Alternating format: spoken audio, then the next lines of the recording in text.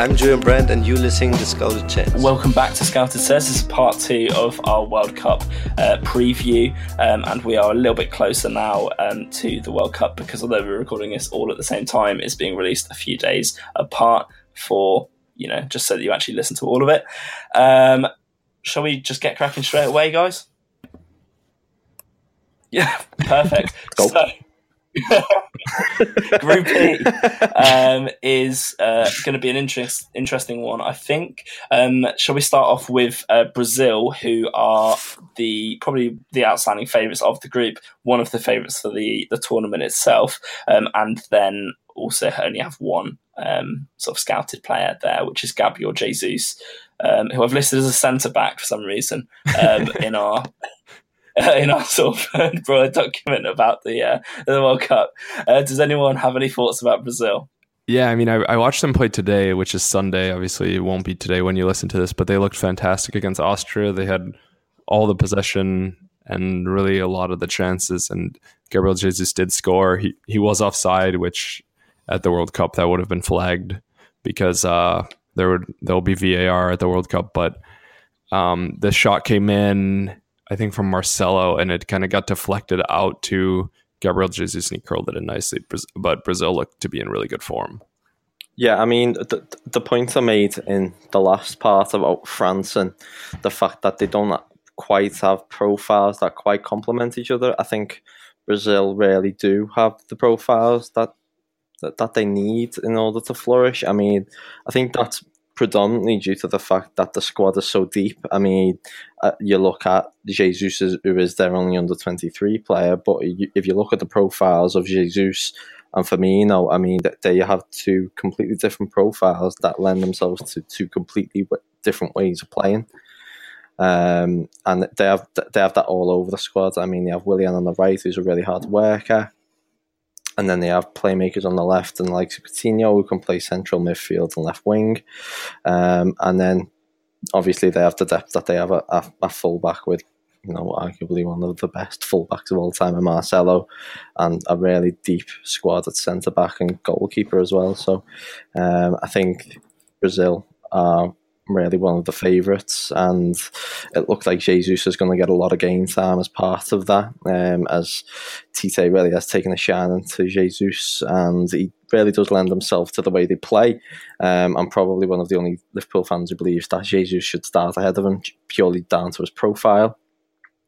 And the fact that he's probably going to be flanked by Neymar and Coutinho, who are primarily creators, and Jesus, as much as it's kind of parodied, is absolutely ridiculous movement-wise in the box, and should be able to come up with some vital goals for them. I think for me, with Brazil, the only thing that I'm a bit critical about their chances for the World Cup is just that they've disappointed a few times before in the last sort of few tournaments. So while they have an absolutely fantastic squad, and it does sort of seem to all complement each other really well, we have seen it unravel before. Obviously, we don't even really need to speak about 2014, because I'm sure that's still fresh in the minds of most people who watched that game. But in 2010 as well, they were sort of one of the pre-tournament favourites and were actually just absolutely turgid under Dunga. And then 2006 as well, sort of fell apart as soon as they met their first good team.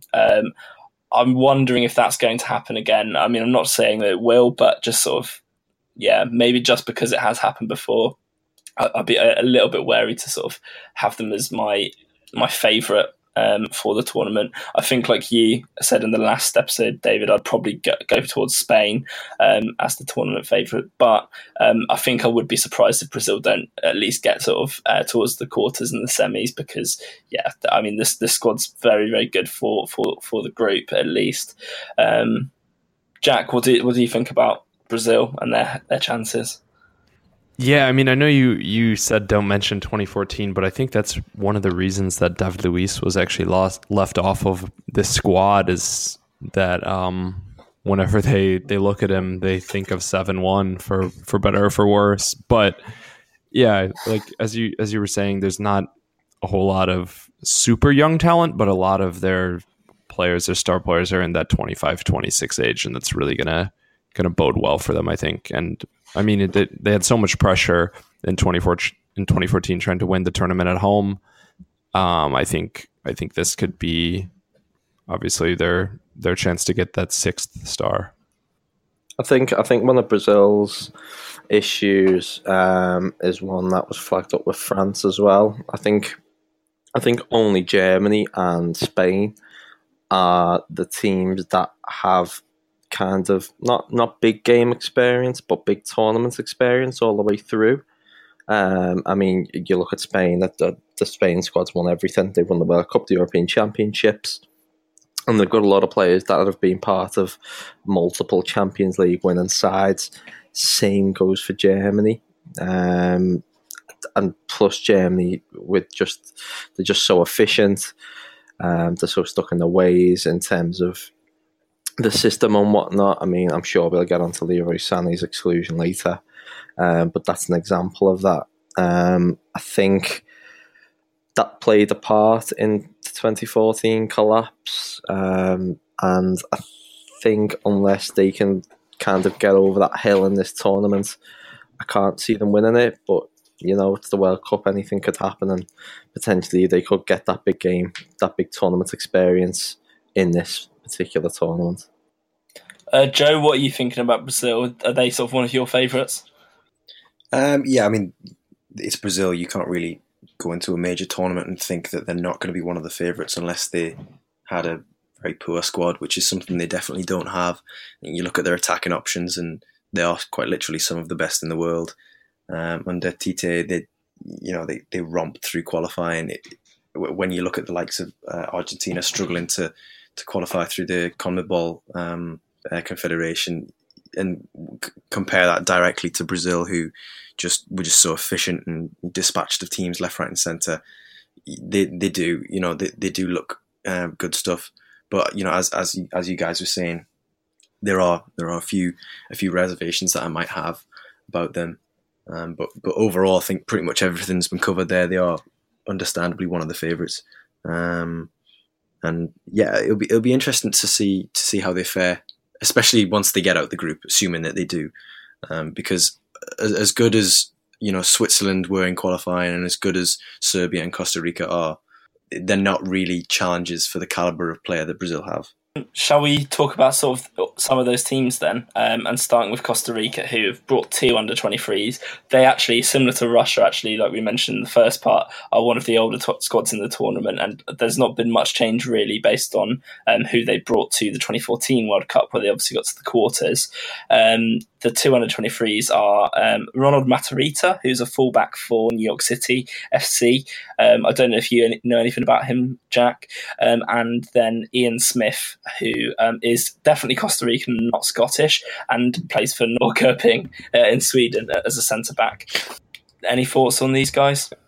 I mean, just like a lot of CONCACAF teams, there's an emphasis on the experience rather than the youth, so it's not really surprising to see only 2 Costa Ricans under the age of 23.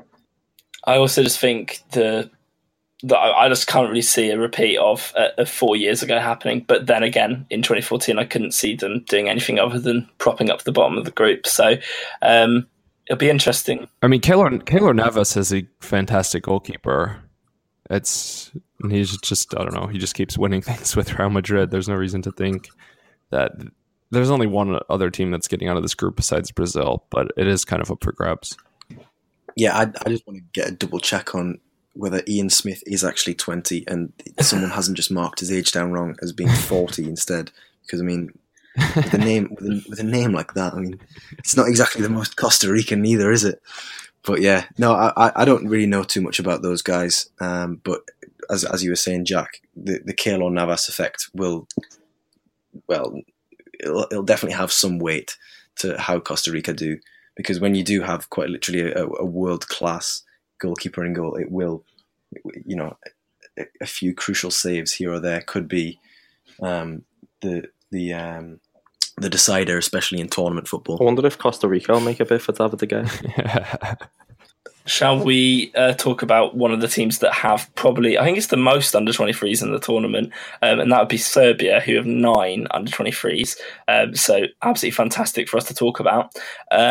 They have brought Luka Jovic from Frankfurt, Eintracht Frankfurt, who's a striker. Nikola Milenkovic, the centre-back from Fiorentina. Andrija Zivkovic from Benfica. Marko Grujic from Liverpool.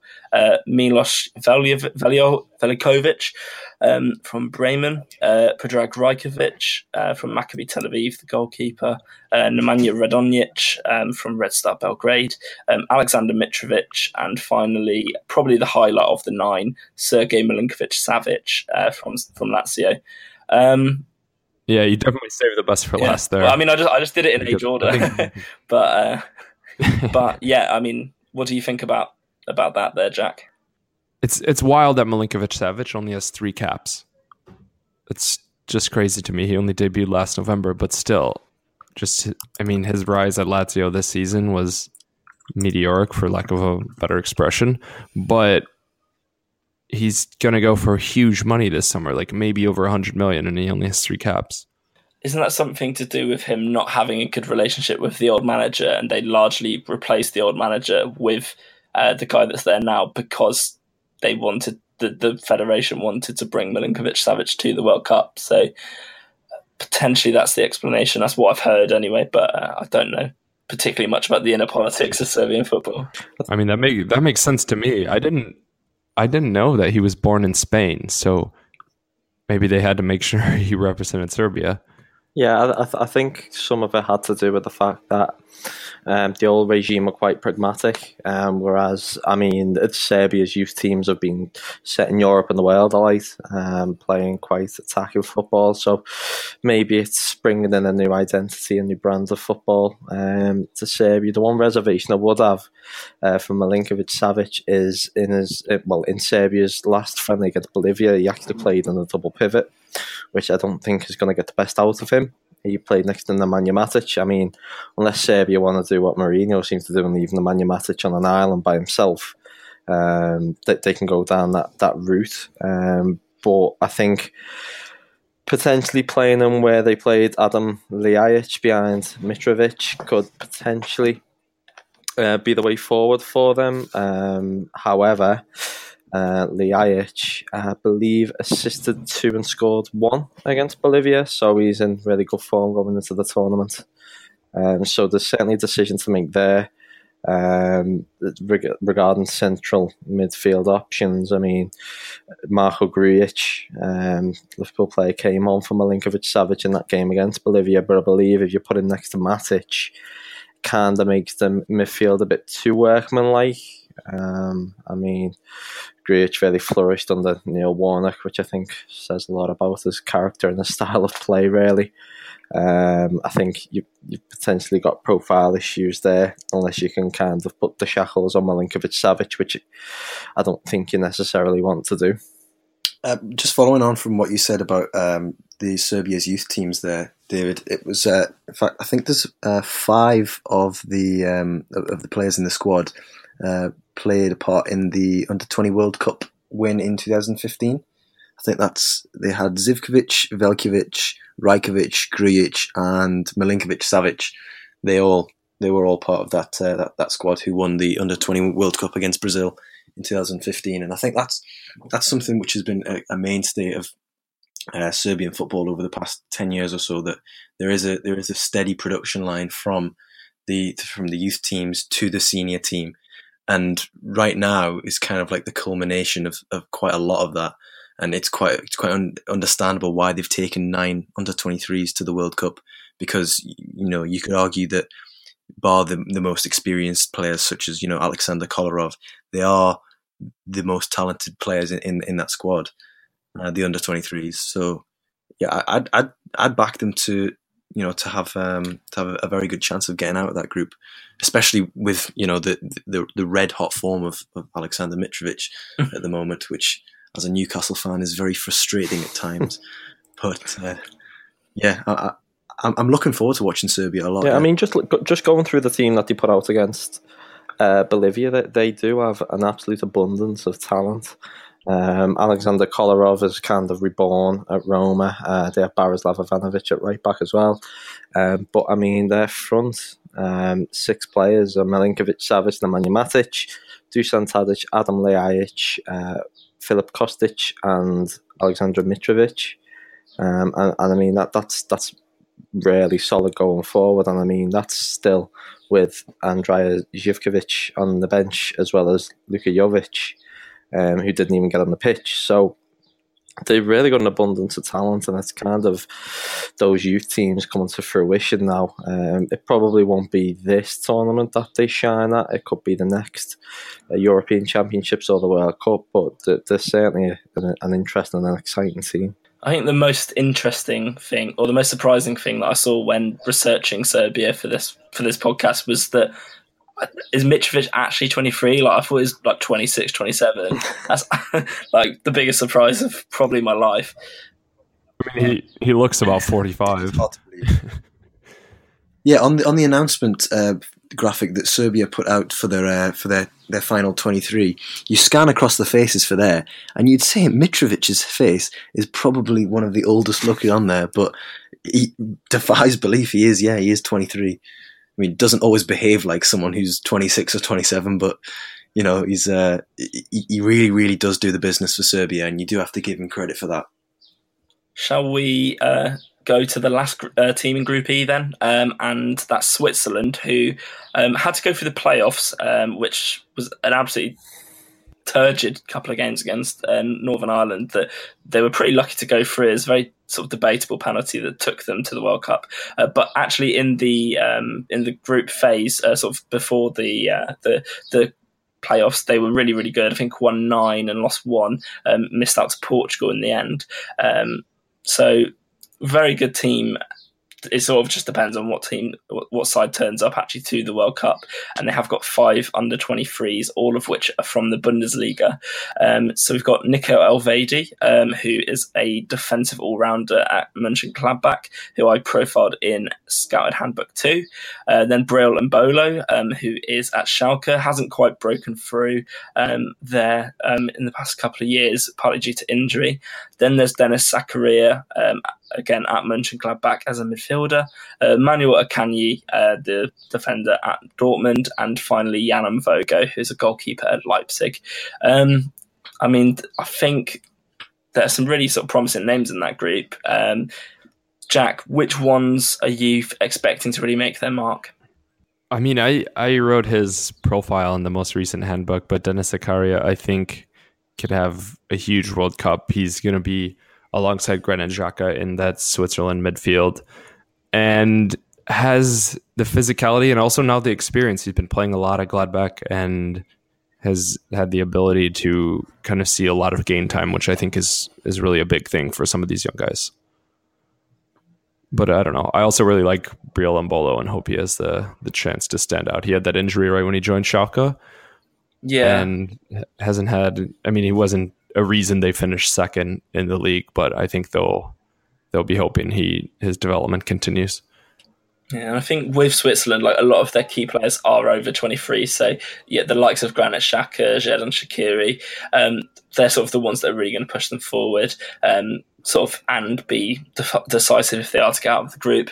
I sort of think that they may have been a little bit better 2 years ago at the Euros, but it will be interesting to see sort of how they do progress. What do we, David? What do we see them achieving this tournament? They seem to be very resolute defensively. They do have a lot of talent in defence. The likes of Ricardo Rodriguez, obviously Akanji, Fabian Schär, Lichtsteiner, as well as Nico Elvedi. So they're quite stacked. They also have some really solid defenders to shield that defence. I think they're going to be very pragmatic in the tournament. I think that suits them.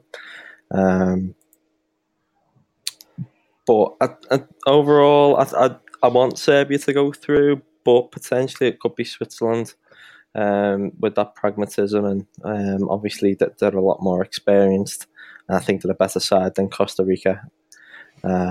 So potentially it could be Switzerland going through with Brazil. And hopefully a lot of the scouted lads like Mbolo, Zakaria and Akanji hopefully will be able to get on that team sheet as well and get that World Cup experience under the belt. Perfect. Shall we move on to Group F then, which features some of the sort of reigning champions. One of the reigning champions, which are Germany. They've got 4 under-23s in the squad, and a lot of them have a lot of experience, thanks to sort of the role that they are allowed to play at their respective clubs.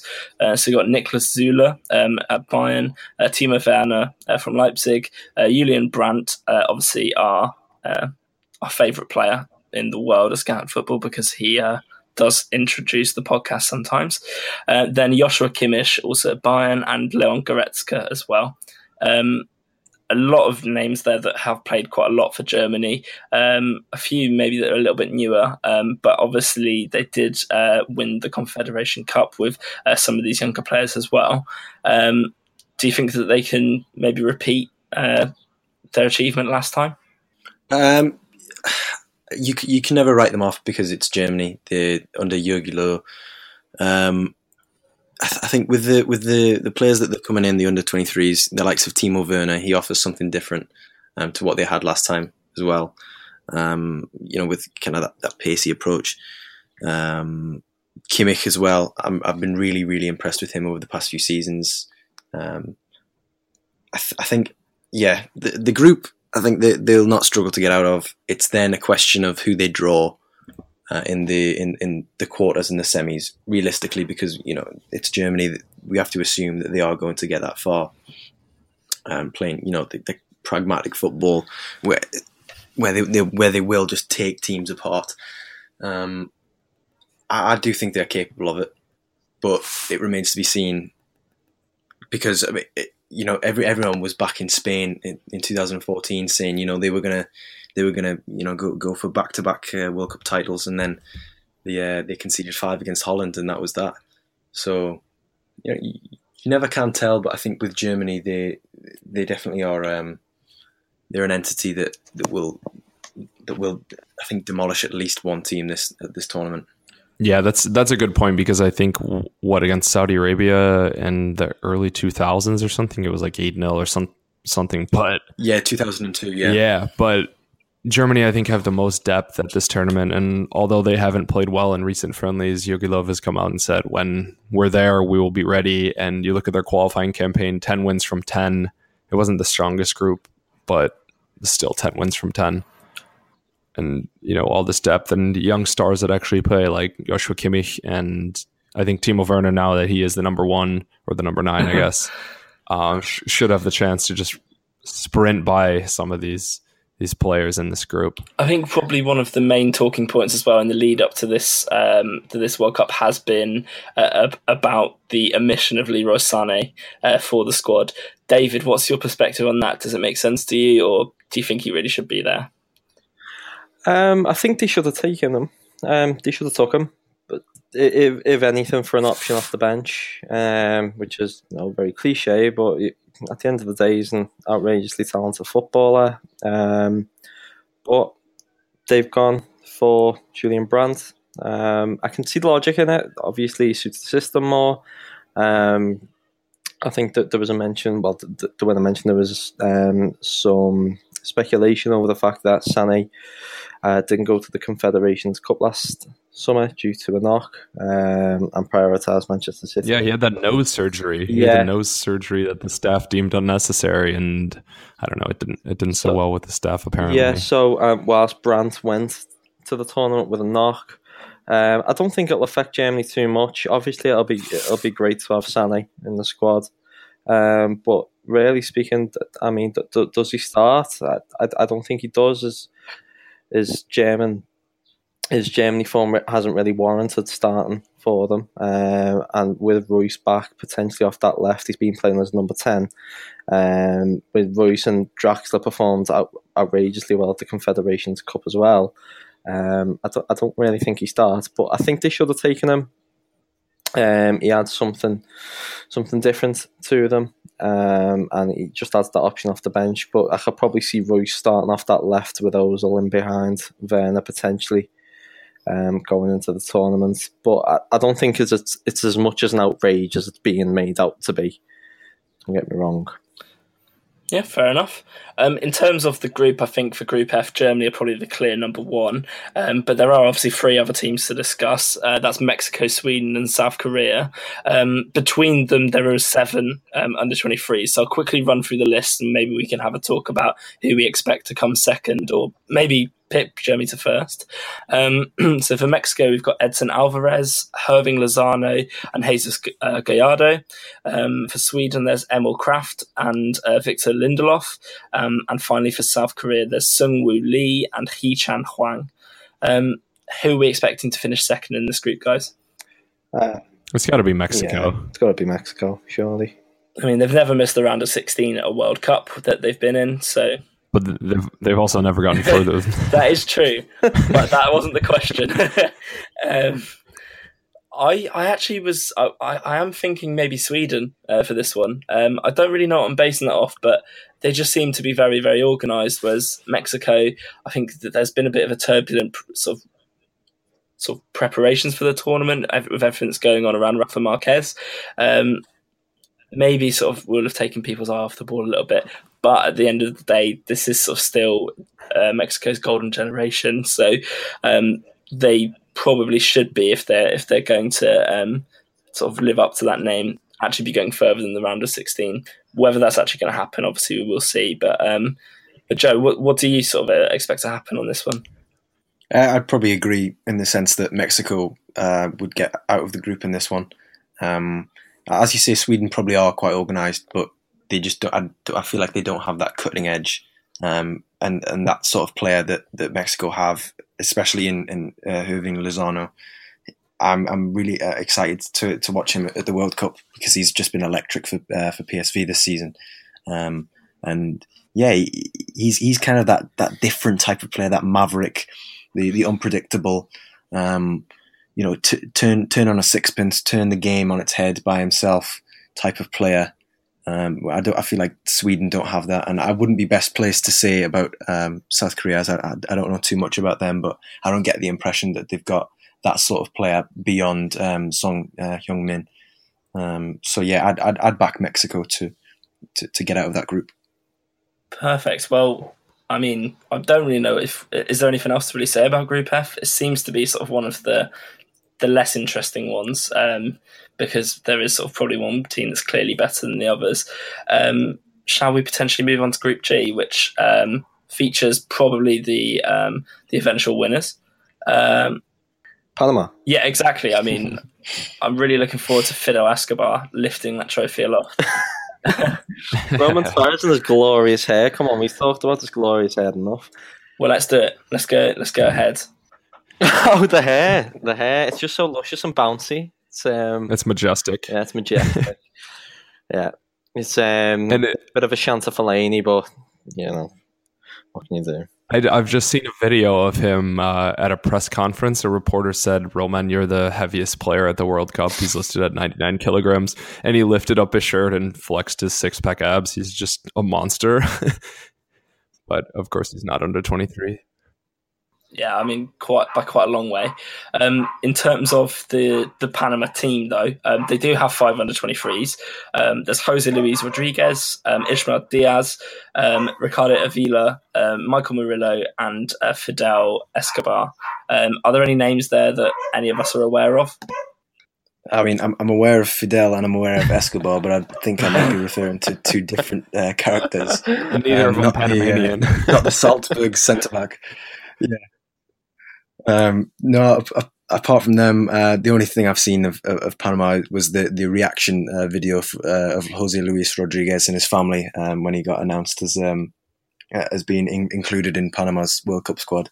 Which it's lovely to see. The reaction and how much it means to them. And obviously, their first World Cup too. Yeah, exactly. Yeah, I mean, Panama getting to their first World Cup. They are probably going to be the whipping boys in truth, but I think. Similar to the effect that it might have on Peru with them having not been in the World Cup for so long, I think they'll go out there and they'll really enjoy themselves and they'll give as good as they're going to get, even though they probably won't be. Well, they are definitely not as technically and physically gifted as perhaps the England, the Belgiums, and even Tunisia of the Group G. Perfect. So the other team that I don't know too much about in this one is Tunisia. They've got 6 under-23s in their squad. Bassem Farafi, who's a ringer for Nice.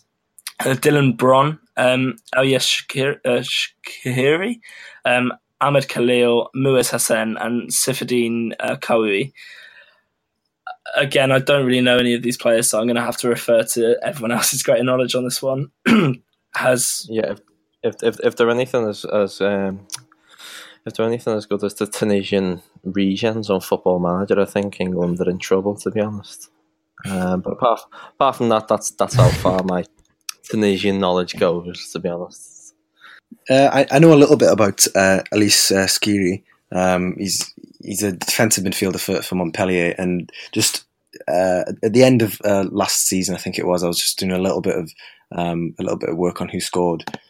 Not for them, just on using the website, and his name kept coming up time and time again. That in terms of defensive actions, he was very, very effective in Ligue 1 for Montpellier, and I was quite surprised at how young he was. He was obviously 22 at the time, as he's 23 now, but he seems like a player who's very organised, very well drilled, very disciplined. So yeah, I mean, I've never actually watched him in the flesh, but I will definitely be tuning into Tunisia's games to take a look at him a bit closer. Yeah. Yeah, that's the player that I was going to talk about, and he has played significant minutes for Montpellier, and I think he could be one that could move to maybe a Premier League side if he has a notable tournament, I guess. That's the kind of analysis you come here for. So,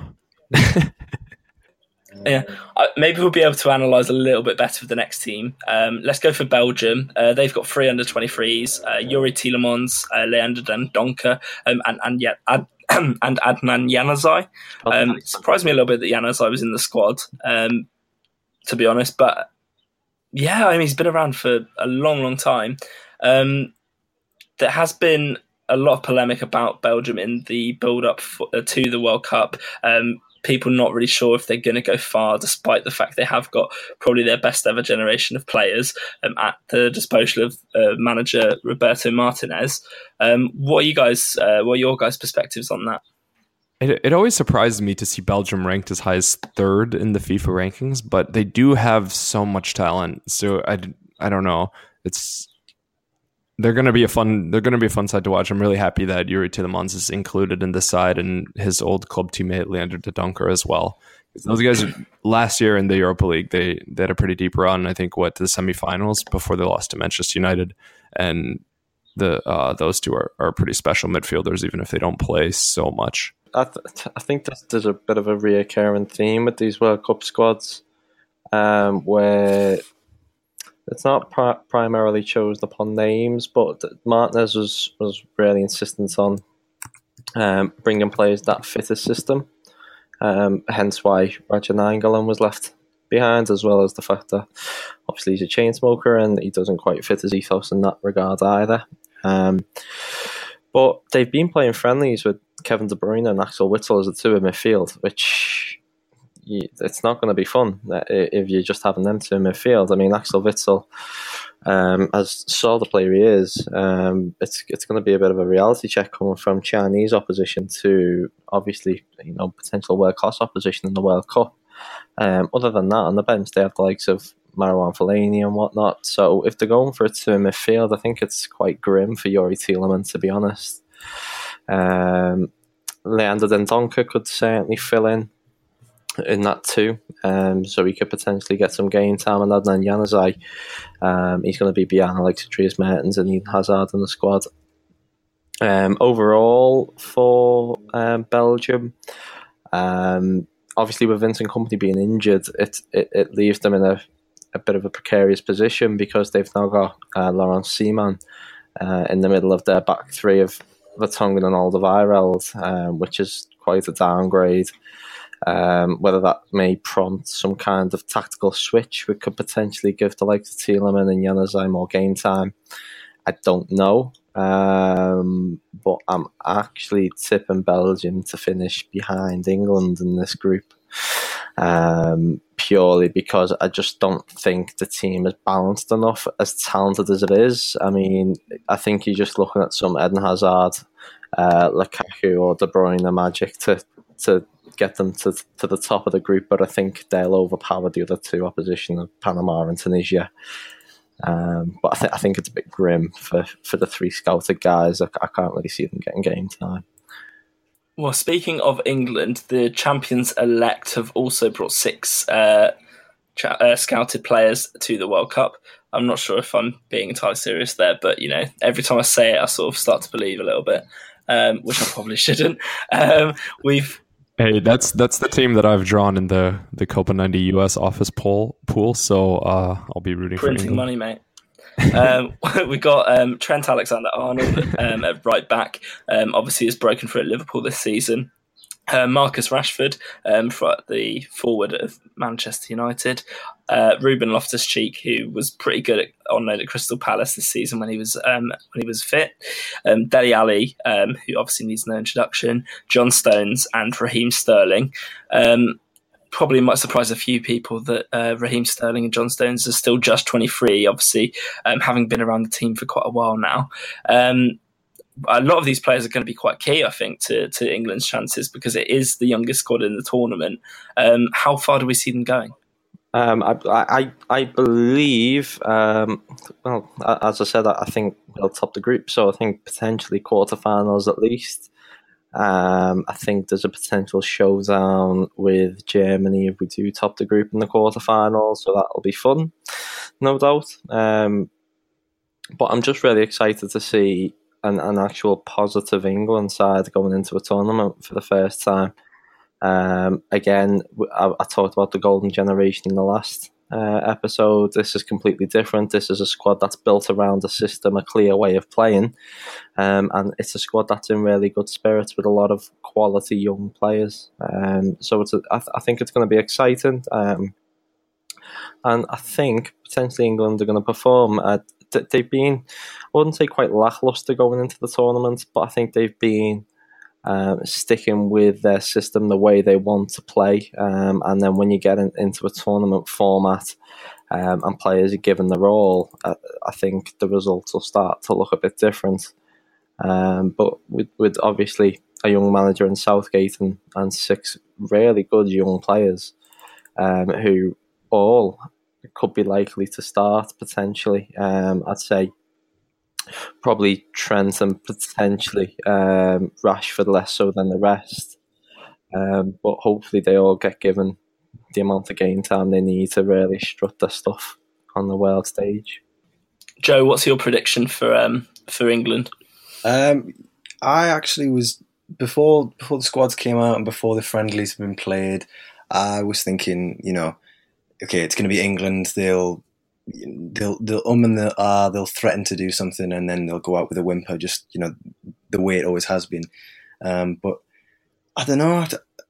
I'm going to have to reconsider my earlier prediction that England would go out in the second round to Poland, which I'd kind of set my heart on happening.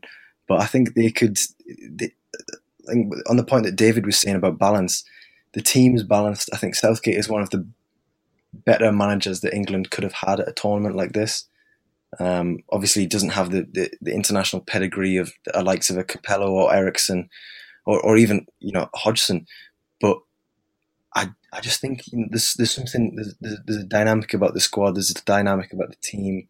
Harry Kane being one of the youngest, if not the youngest, captain at the World Cup. There's something about the England squad which makes me think I don't think they'll win it. Don't get me wrong, but I think they could have a very good tournament if things go right for them. And just finally, Jack, as well. I really want to know your thoughts as a nominally neutral outside. I mean, obviously there is money in it for you for England to be good, but what do you think? I don't know. I'm almost tempted to make England the favorite in this group just because of all these young talents. It's like with England, something we haven't seen in the past is the players from the rival big clubs actually being friends with each other off the pitch, and I think that's worth a lot. coming into a major tournament like this. Well, I don't know if it's really like that, but it seems like there's a good camaraderie about this squad. They all are interacting with each other on social media for whatever that's worth. But it just seems like in the mid to late 2000s, those guys didn't seem like friends. Yeah, no, there has been sort of in interviews with like the likes of Gerrard, Lampard and Ferdinand saying as much. I'm sure most of the listeners would have seen something along the lines of that before. And I think, I agree with you. It does seem like a quite nice sort of knit group together. And just a lot of positive noises coming out of the England camp. That said, there were also some positive noises coming out of the camp in 2016. So who knows what's going to happen. But I'm interested in the group. I think the fact that it is England versus Belgium at the end of the group rather than at the start maybe makes it a little bit more a little bit less exciting than it otherwise would be. But that could be sort of a very interesting showdown sort of towards the end of June. It's always interesting because you don't know who you're going to be matched up with. That's assuming, I guess, England and Belgium will be progressing out of this group, but you may not always necessarily want to win that game, depending on how the I guess Group H is going to be shaking up. Yeah, I mean, I think Group H could be sort of maybe not the group of death, but like it's the group that could go completely anywhere. I think any of the teams there could potentially finish anywhere between first and fourth, and you wouldn't be completely... Yeah, maybe the group of life. I think the group of life is definitely Group A, mate. But it's definitely sort of an interesting one because, I mean, maybe you would expect Colombia to be the best team in it, but of the four teams, you wouldn't be completely surprised in whichever order it goes in. I don't know how you guys see that, but shall we go through the players that are involved for each team in Group H? Just finally. So start off with Colombia, like we mentioned before. They've got 3 scouted players. 2 of them are centre-backs. So you've got Davinson Sanchez, who was pretty good in his debut season in the Premier League with Spurs, and then Yerry Mina, who's at Barcelona. Then there's Jefferson Lerma, who plays for Levante as a midfielder as well. Japan have got 2 scouted players. One's a goalkeeper for Kashiwa Keisol, that's Kosuke Nakamura. And then Naomichi Ueda is a centre-back for Kashima Antlers. I think quite a few of the Japanese players that are under 23 were sort of jettisoned sort of just before the squad was sort of cut. So there were a few more names in there until they went down to 23. For Poland, there's David Kovnacki, who's a striker for Sampdoria, as well as Karol Linetti, who also plays for Sampdoria, and Jan Bednarek, who sort of played a little bit for Southampton this season. And finally, for Senegal, there's Moussa Wagué. I don't know how to pronounce French-ish names. Moussa Wagué plays for Eupen. Then Ismail Assar for Rennes, Kaita Balde for Monaco, and Mbai Niang, who has been at Torino this season. So, I mean, it looks pretty sort of tight, this group. Joe, who do you see sort of coming out on top? As you said before, I think I'd go for Colombia to top the group. I think they've got the star players in terms of your James Rodriguez's, your Radamel Falcao's, and even I'd categorise Davinson Sanchez in that category as well. I profiled him in the second scouted handbook, and while he was at Ajax, and he really has come on leaps and bounds since he's been at Spurs. I think he's definitely going to be arguably one of the best, if not the best, centre backs, especially in Group H. Maybe not at the tournament, not yet anyway. But yeah, I really do rate him quite highly. And then again, you can't look past Poland because they're an incredibly efficient team. They're well drilled, and again, you'd think of your hallmark players in Robert Lewandowski. You've always got to have them in the conversation when they have world class players like that. But the inclusion of Karol Linetti, that's an interesting one. I'm pleased he made the squad, and because I think he kind of has gone under the radar a little bit with all the hype about Torreira at Sampdoria, and Linetti really is an organised player. He does very well in a similar role to Torreira at Sampdoria, and it will be interesting to see how he copes with that in Russia with Poland. But yeah, I'd go with Colombia and Poland to get out of the group, with Senegal third narrowly, and barring a surprise, but not a massive surprise, I think Japan will finish bottom of that group. I would agree, but they've got Yoshiro Muto, who's going to end as the Golden Boot winner, I think. So, of course. But yeah, no, I think that's a pretty good sort of evaluation of it. David, what do you have any additional thoughts there? I think, bar Group A, this is probably the second worst group quality-wise. James Rodriguez aside, and obviously Robert Lewandowski, and my Senegalese Prince Sadio. But I don't know how to call it, to be honest. I think Colombia, just pure quality-wise, will top the group. But I think between Poland and Senegal, it's really even. I'm hoping that Senegal can light up the World Cup and bring back a few memories from 2002. They're managed by a player who played in that tournament. He seems to have done very well regimented.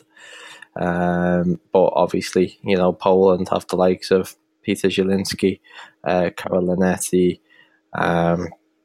and Robert Lewandowski. So I think it's definitely between them two.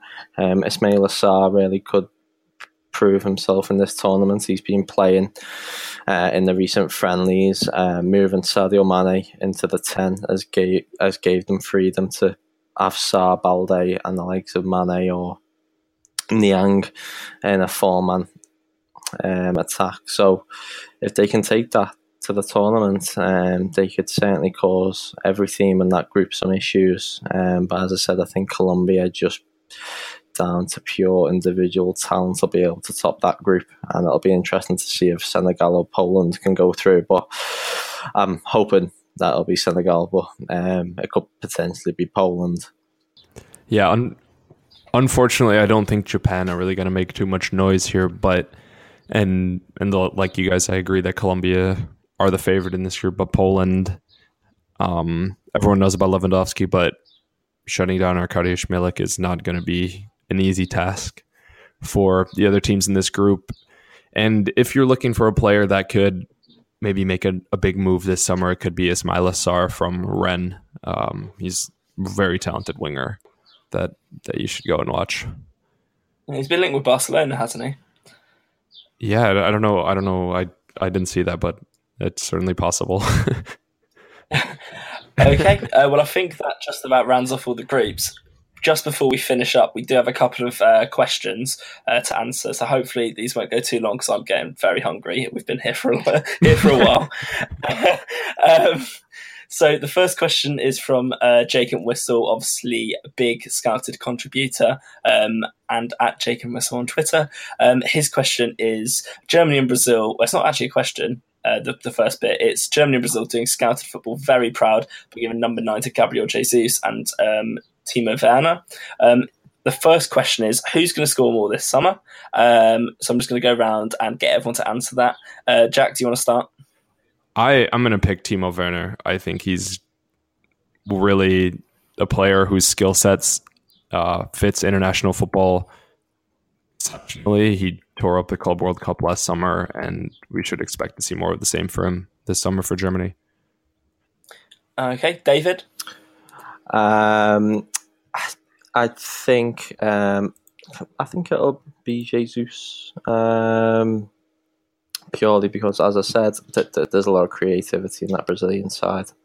As efficient and whatnot as Germany may be, I think Neymar and Coutinho take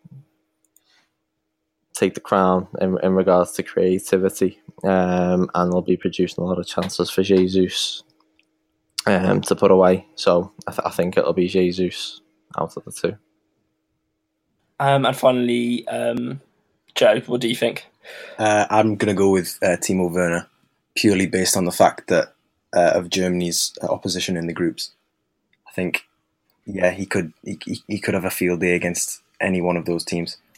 Whereas I think Brazil and Gabriel Jesus in particular against Costa Rica, Serbia and Switzerland, they might have a harder time in comparison to how Germany will fare in their group with Mexico, Sweden and South Korea. I think I'm going to split the difference and say they're both going to score 3 goals each. So, and secondly, also from... sorry, Jack? Sorry, just one thing to add. Gabriel Jesus does have the most goals for Brazil since Chiche took over, I think with 13 now. I think Neymar has 11 and like Paulinho has 7 or something. So he has been really... There was the question, Firmino or Gabriel Jesus. I think Jesus really has cemented his place there. Okay, and then the second question that Jake had was, which other young strikers do you expect to turn heads over the next month? Joe, do you want to start with this one? See,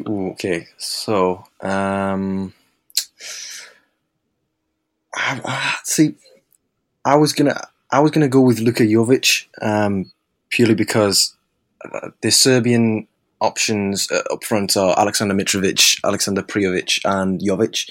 So I think he will see a bit of game time, but at the same time, thinking he might. So if Serbia didn't get out of the group, then his time is going to be limited.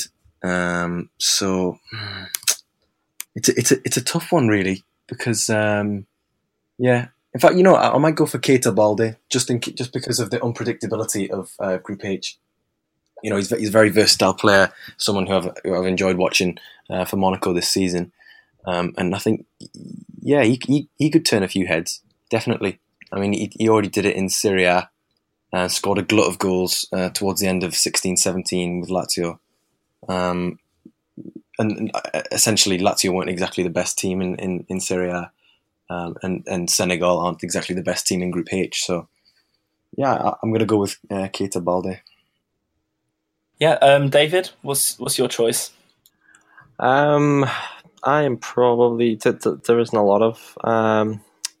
young strikers. I mean, you could say Mbappe, but I think he's already turned some heads.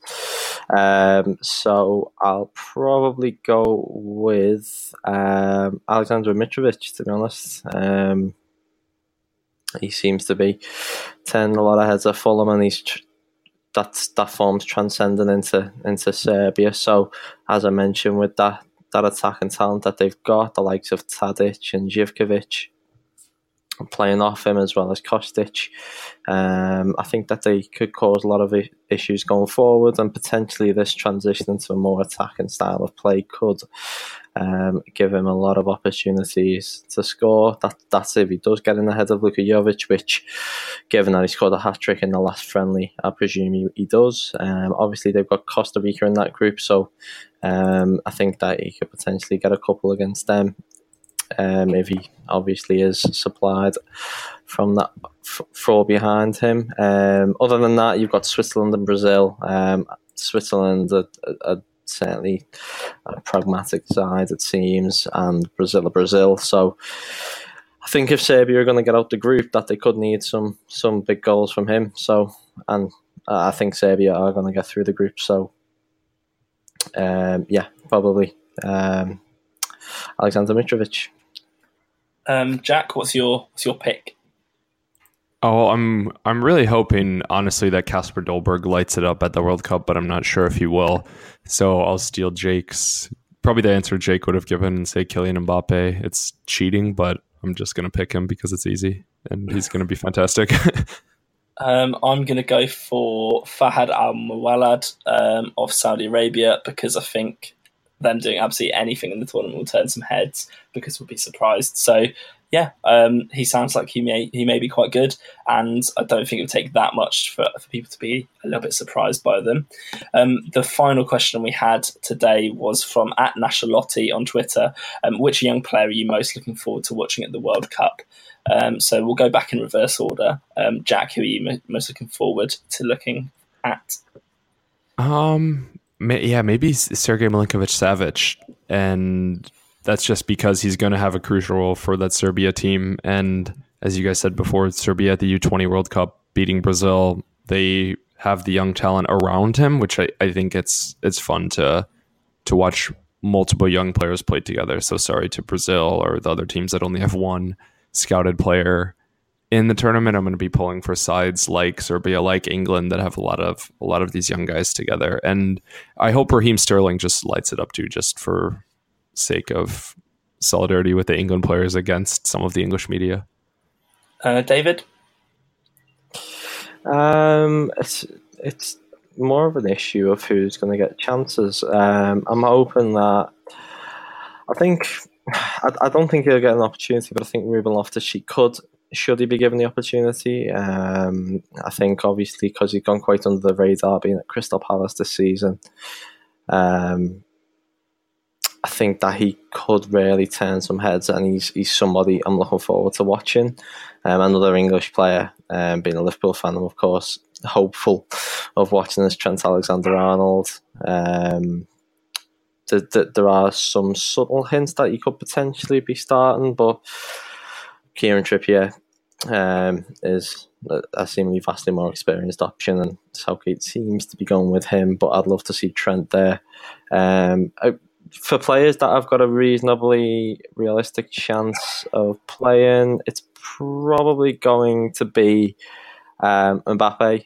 I just want to see how he reacts to he won't have the country on his back per se, because you've got the likes of Griezmann and Pogba. However, I'd like to see how he performs on the biggest stage of all, because we didn't quite see him to his full potential at PSG last season. So it's been about a year or so since we've seen him in a massive major tournament doing what he does best, like he did at Monaco. So it'll be good to see him flourish, hopefully. Joe? Again, what David said there, it's a matter of who will play, and I do have one player, Bruno Fernandes for Portugal, who I'm really looking forward to seeing playing, but it's a question of whether he will play. 16 goals, 20 assists for Sporting this season, despite the tumultuous time that they've had at boardroom level, especially recently. He is probably one of the most informed players coming into the World Cup. But again, it's a question of whether he'll play. So, I mean, I'm just looking through the list here, and obviously Mbappe is the name that does stick out for all the reasons that David's just said there. But I don't know. Another one would obviously be Timo Werner, but someone who I know definitely will start, and who I've watched a little bit, but I'm looking forward to seeing how he does on the world stage is Hirving Lozano. I'm hoping that Chucky has a big tournament after a very, very good first campaign with PSV in the Eredivisie, because he could quite literally propel himself into the minds of plenty directors of football across Europe if he has a good tournament, especially with his track record from last season. So yeah, he's the one that I'm probably most looking forward to watching, who I can probably guarantee is going to play considerable amount of minutes. I think if Mexico's do anything, it'll be down to Hirving Lozano, to be honest. He's had a few whispers around him already in the window, but it's only been to a club like Everton, which is, I'd say, a bit, considering the amount of teams that seem to be in the market for wire players, it's a bit bizarre to me. But potentially he could be the one that shines in the World Cup and get Mexico through into the next round and get a big move. And I think I'll just go for Ousmane Dembélé and leave it without a explanation, because I think most of us are all sort of aware of what he's like as a player and just hoping to see if he can thrive in Deschamps' system at the World Cup. And yeah, he should get enough sort of opportunity to do it, so it should be a reasonably safe bet for playing time, at least anyway. But that is it for the World Cup preview. It went on a little longer than we expected it to, so I hope everyone's still listening. And yeah, thanks guys for coming on. Would you mind giving a little plug for your respective Twitter accounts? Yeah, you guys can find me at Jack Grimsey, although during the World Cup I'll be doing a lot of the work and tweeting, I think, from the Copa 90 US Twitter, so plug my job, I guess, over there too. So you can find me on Twitter at the Copite. which at the moment is just full of transfer events and whatnot, so I wouldn't even suggest following me at the moment. But for the World Cup, I'm sure I'll be in good stead. So I'll be Alexander Arnold fanboying for a few weeks, so if you want some of that content, go on over there. I'm at Joe Donahue on Twitter. That's DONNOHUE, because funnily enough, no one can ever spell it right. I'll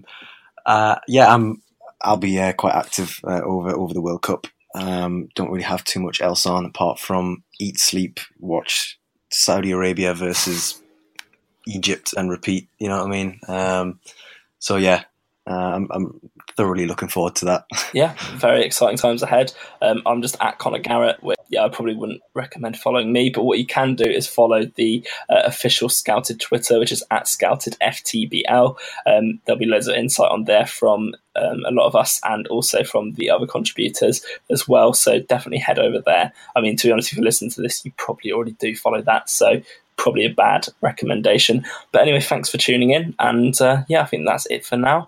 We'll probably be back at some point in the World Cup with a look over sort of how the younger players are doing. So yeah, thanks for listening and goodbye.